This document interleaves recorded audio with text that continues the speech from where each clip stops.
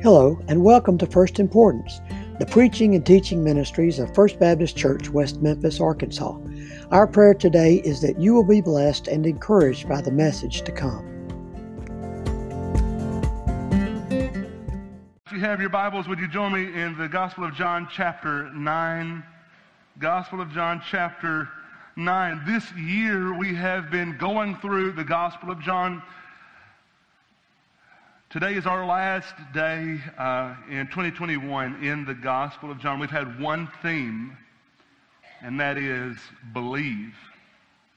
After today, it will be 9 chapters, 437 verses, 35 messages.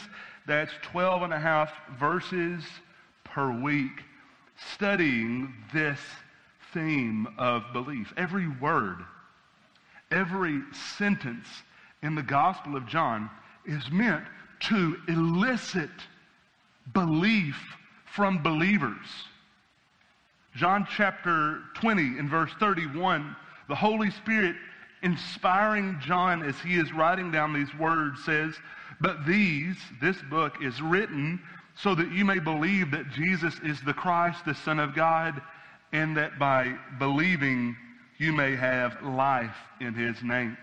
Certainly, the book of John is written so that those who do not believe may have an accurate and credible recording of the life of Jesus. But the real intention of the Gospel of John is to reach into the hearts of believers and to elicit belief.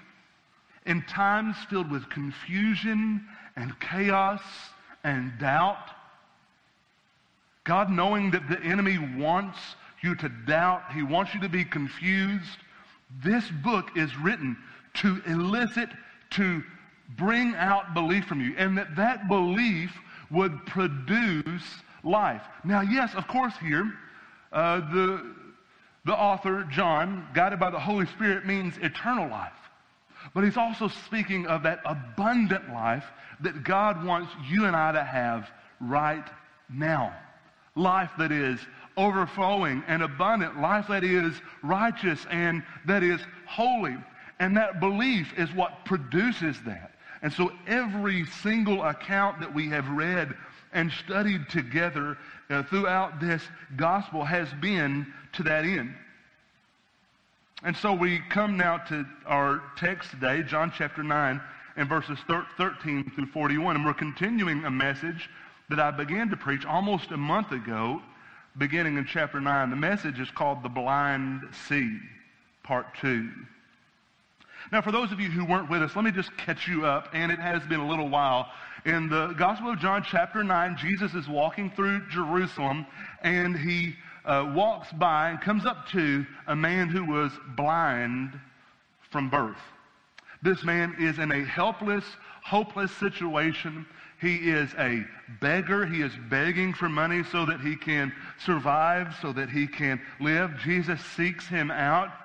He finds this poor, blind man on the side of the road, and his disciples have the audacity to ask the most insensitive question, even for a time that most certainly was not politically correct. This was a very, very insensitive question. In front of the blind man, they say, "Jesus, is he blind because of a sin he committed, or was he born blind because of a sin that his parents committed?"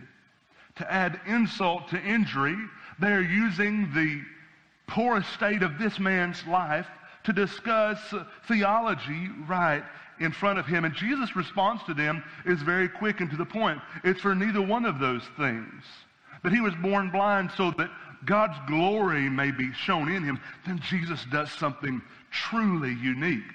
Jesus bends down into the dirt. He spits. He makes mud out of that. He puts it on the blind man's eyes. And he tells him, "Go wash in the pool of Siloam." And Jesus leaves him. So the blind man makes his way to the pool of Siloam. He's blind. His eyes are covered in mud made from the Savior's spit. And he goes down to that pool of Siloam. He pulls up the water to his eyes. He washes it off. And those eyes that have never seen, that had no concept of what the various colors of the world would look like. He had no concept of what a tree or what his family would look like. This man, for the first time in his life, he saw. What a miracle. What a joyous and wonderful miracle. And when we left off last time when we were in this text, the community begins to notice. They say, hey, wait a second, you're the next door neighbor boy, the one that was born blind. How is it that you are able to see? And that's where we come in our text today, in John chapter 9, beginning in verse 13. Now, our text is a little lengthy today. Hold on with me because it is going to prove itself useful at the end of our time together. John chapter 9, beginning in verse 13. Hear now the word of the Lord. And they brought to the Pharisees the man who had formerly been blind. Now it was the Sabbath day when Jesus made the mud and opened his eyes. So the Pharisees again asked him how he had received his sight. And he said to them, he put mud on my eyes, and I washed, and I see. And some of the Pharisees said, this man is not from God, for he does not keep the Sabbath. But others said, how can a man who is a sinner do such signs? And there was a division among them. So they said again to the blind man, what do you say about him, since he has opened your eyes? He said, he is a prophet. Now verse 18, the Jews did not believe that he had been blind and had received his sight until they called the parents of the man who had received his sight and asked them, is this your son who you say was born blind? How then does he now see? And his parents answered, we know that this is our son and that he was born blind. But how he now sees, we do not know, nor do we know who opened his eyes. Ask him. He is of age. He will speak for himself. His parents said these things because they feared the Jews. For the Jews had already agreed that if anyone should confess Jesus to be the Christ, he was to be put out of the synagogue. Therefore his parents said, he is of age. Ask him. Verse 24. So for the second time, they called the man who had been blind and said to him, give glory to God. We know that this man is a sinner. He answered, whether he is a sinner, I do not know. One thing I do know, that though I was blind, now I see. And they said to him, what did he do to you? How did he open your eyes? He answered them, I've told you already, and you would not listen. Why do you want to hear again? Do you also want to become his disciples? Then they reviled him, saying, you are his disciple, but we are disciples of Moses. We know that God has spoken to Moses, but as for this man, we do not know where he comes from. The man answered, why, this is an amazing thing. You do not know where he comes from, and yet he opened my eyes. We know that God does not listen to sinners, but if anyone is a worshiper of God and does his will, God listens to him. Never since the beginning of the world has it been heard that anyone opened the eyes of a man born blind. If this man were not from God, he could do nothing. And they answered him, you were born in utter sin, and would you teach us? And they cast him out. Now hold on, verse 35. Jesus heard that they had cast him out, and having found him, he said, do you believe in the Son of Man? And he answered, and who is he, sir, that I may believe in him? And Jesus said to him, you have seen him, and it is he who is speaking to you. He said, Lord, I believe, and worshiped him. And Jesus said, for judgment I came into the world, that those who do not see may see, and those who see may become blind.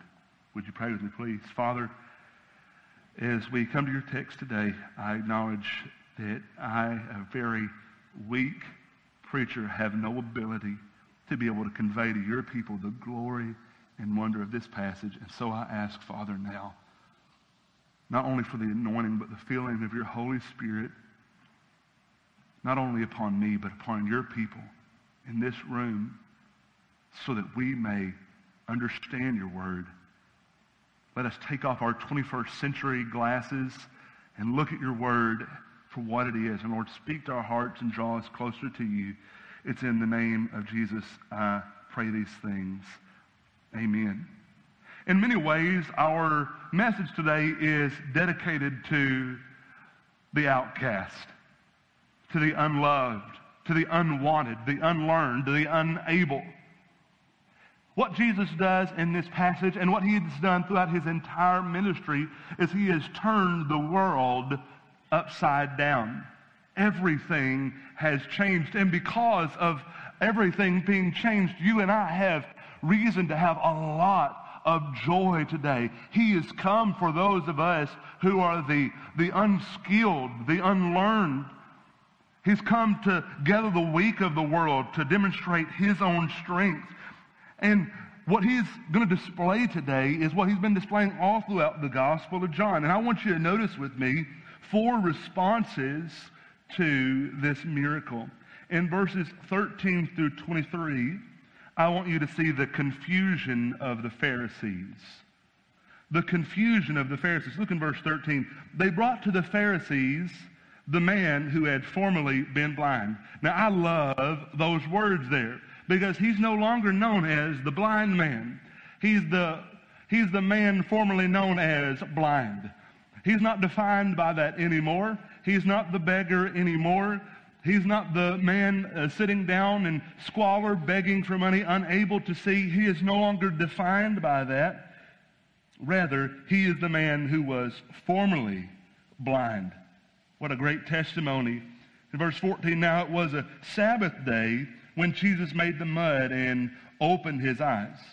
This miracle occurs, and it's in public for everyone to see. It's a phenomenal miracle. As we'll learn later on in our passage, the man who was formerly blind says, never has anyone ever heard in the history of the world that this should happen.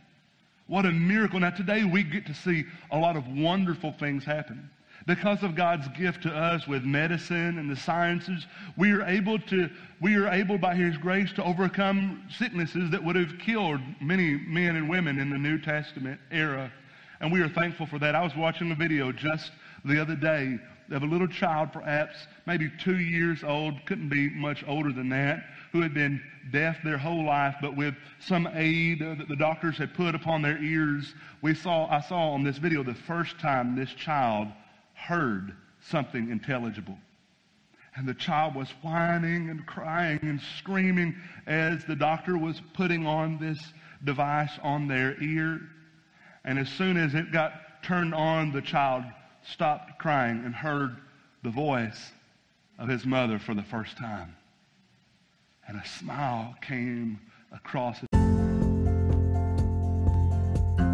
Thank you for joining us for this episode of First Importance. We invite you to check out our other sermons on this podcast and to join us in person on Sundays at 8:30 or 10:45 a.m., as well as streaming live on Sunday mornings at 10:45. We hope to see you soon at First Baptist West Memphis, where we love God, care for one another, and share the gospel.